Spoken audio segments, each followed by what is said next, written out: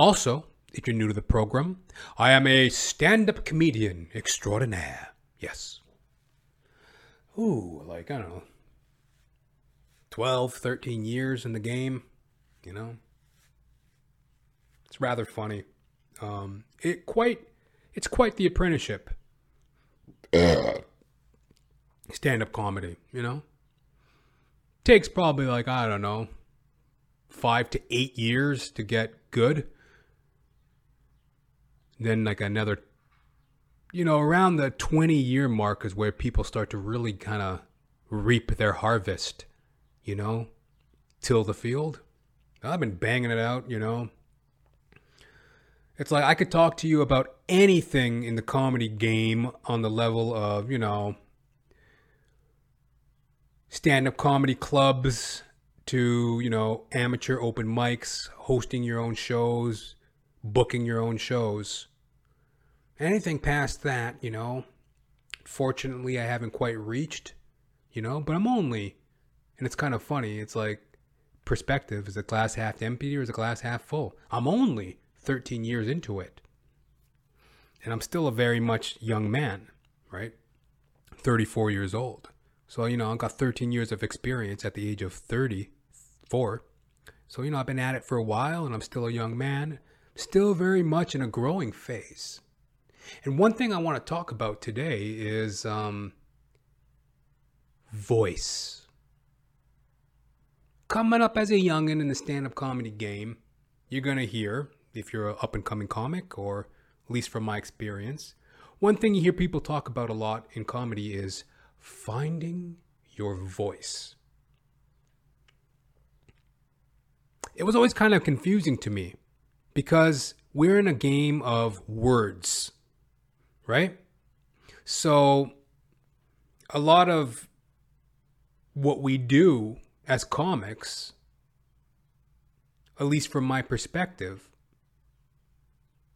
it's a battle of words. And it's a game of posturing, right? You can't crack under that pressure. You got to walk up on that stage and deliver. And, it's a battle of words. Words are, in a sense, magic. You can cast a spell on an audience with your words. They're under your spell. They're under your influence. They're under your hypnotism. And, you kind of drop it like that. You get them laughing. And then they say things like, "Oh, I killed."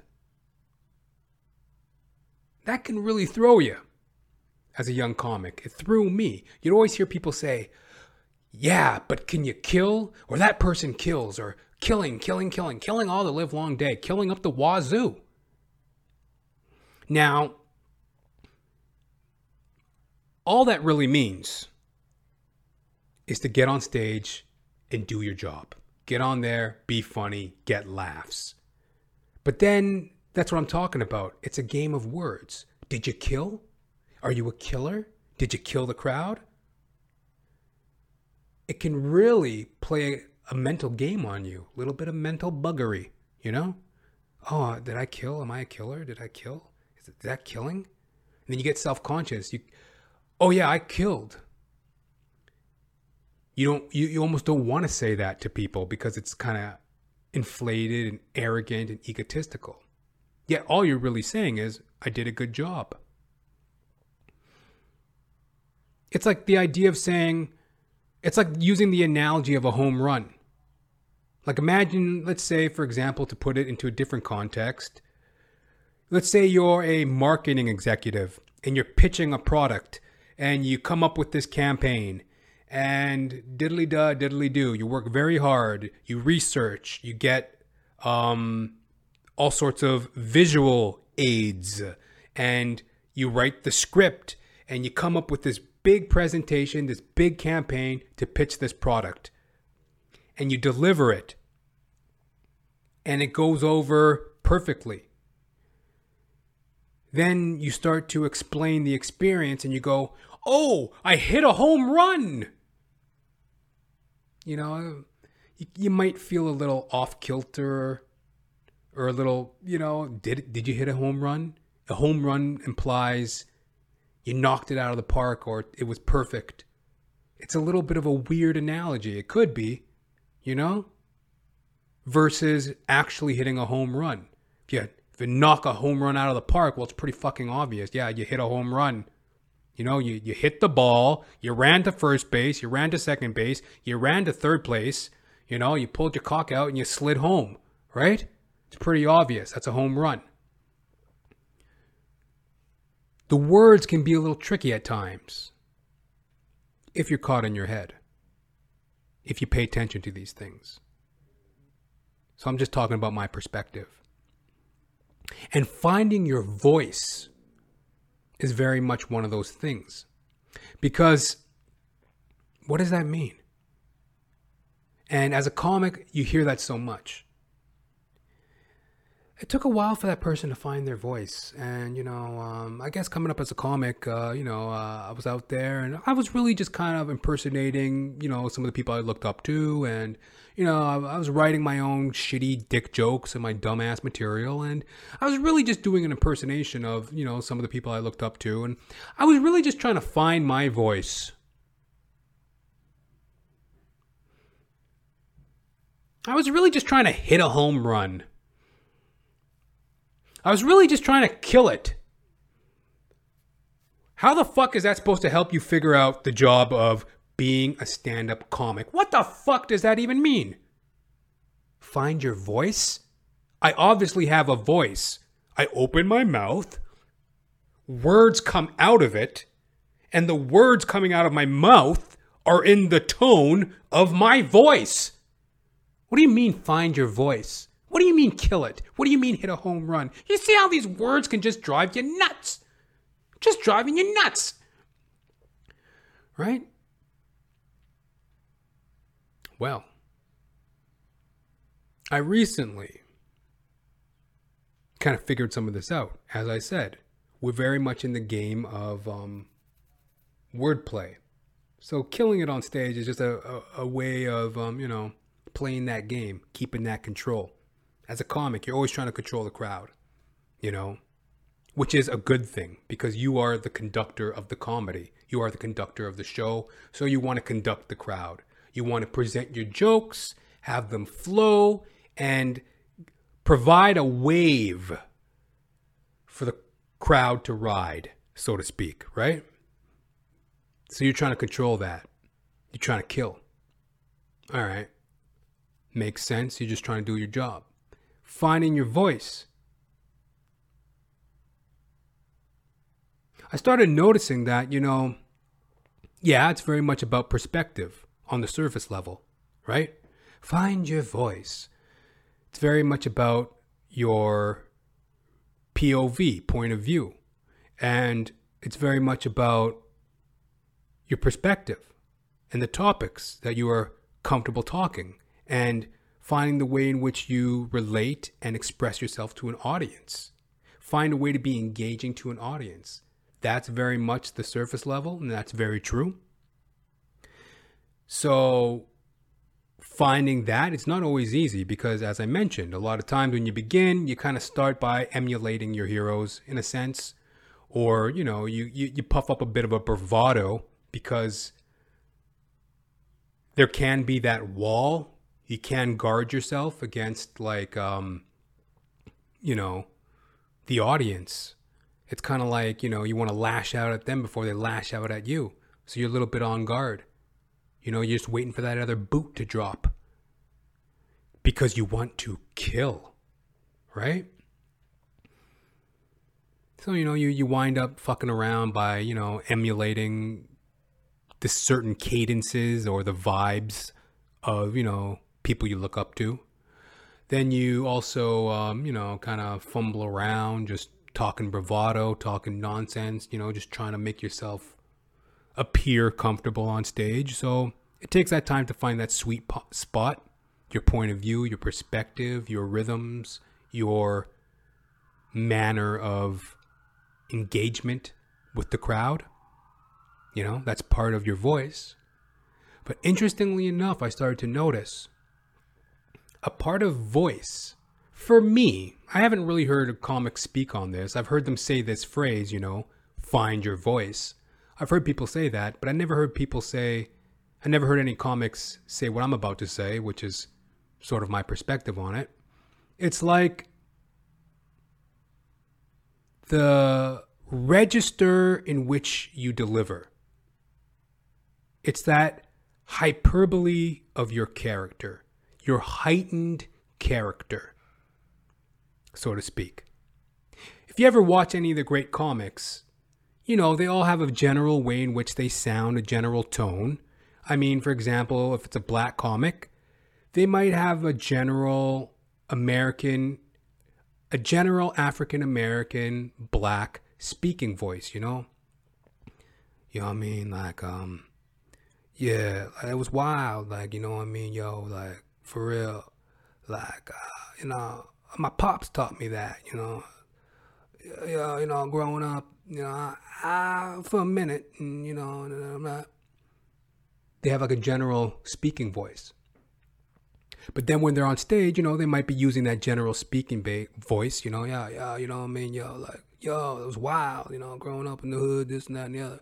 But when they want to make a point, when they have a exaggerated hyperbole, energy-filled part of their comedy, yo, motherfucker, this, motherfucker, that, skip it up, bibbidi boppity boo, motherfucker. They get into it, right? It's like that hyperbole of character. Or, like an Italian comic, they might be very, like, guy, what do I got to do to convince this guy?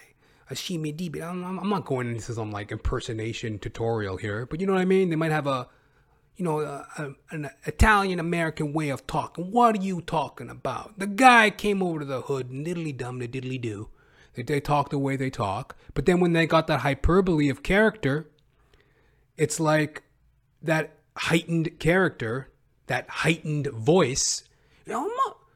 What I gotta do to talk about it? It was even a bang, boo, and that's a comedy, and that's a meatball. And they get up there and they do their fucking yelping and yapping. It's like a heightened voice, a heightened character. So that's kind of what I'm seeing in myself as of late, where it's like this, like I come from Western Canada. This is my speaking voice. I'm obviously a black man, but my regional dialect is of a Western Canadian. This is how I talk. This is how I sound.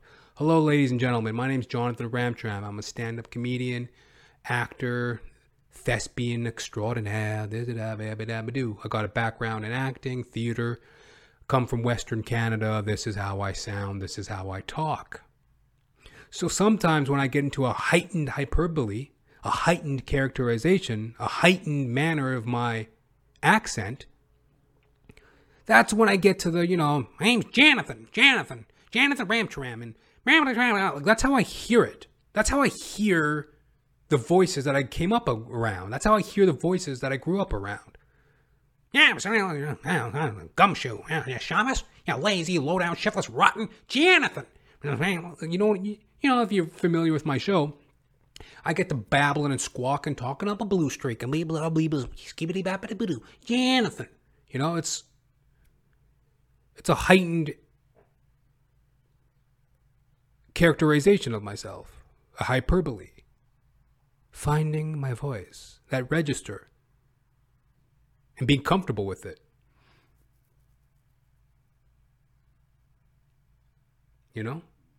And why that's interesting is because a lot of time it takes energy. It takes energy to, sorry, chair squeaking. It takes energy to, hold that up. And it takes command. I mean, if you're on stage for 45 minutes to hour 20, whatever you're doing, whatever time you're doing, some people do like 6-hour sets. If you're on stage holding down that command, it's not exactly easy, folks. Puffing your chest up and being funny and entertaining for that time. Whimsical, entertaining, thought out, engaging.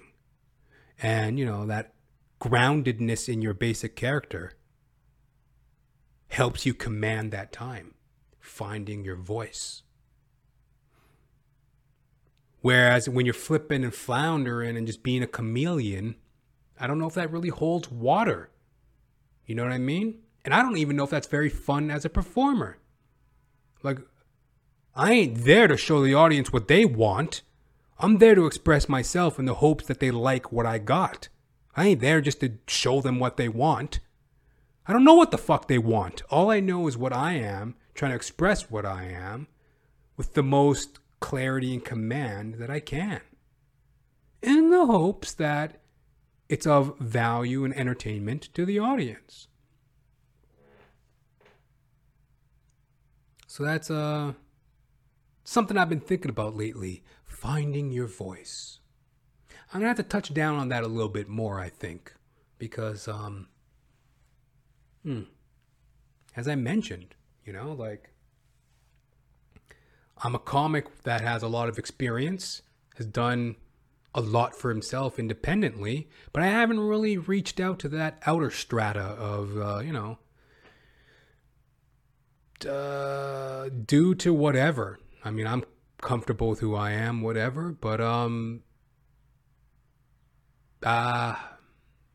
whatever, you know, still yet more to be discovered. So, you know what I mean? And it's all really the same shit, right? In a lot of senses, playing the gigs that are harder or, you know, less... I mean, it's a lot harder to play a room of fucking disinterested drunks than it is to play a room of nice, civilized people there to see comedy. I mean, you have a fighting chance when you actually have a crowd that wants to be there versus a bunch of people that basically hate the fact that you want to do something with your life. You know, a typical bar gig. So, I don't know. Beauty is in the eye of the beholder. So there you have it, folks. Jonathan Ramcharan, stand-up comedian extraordinaire.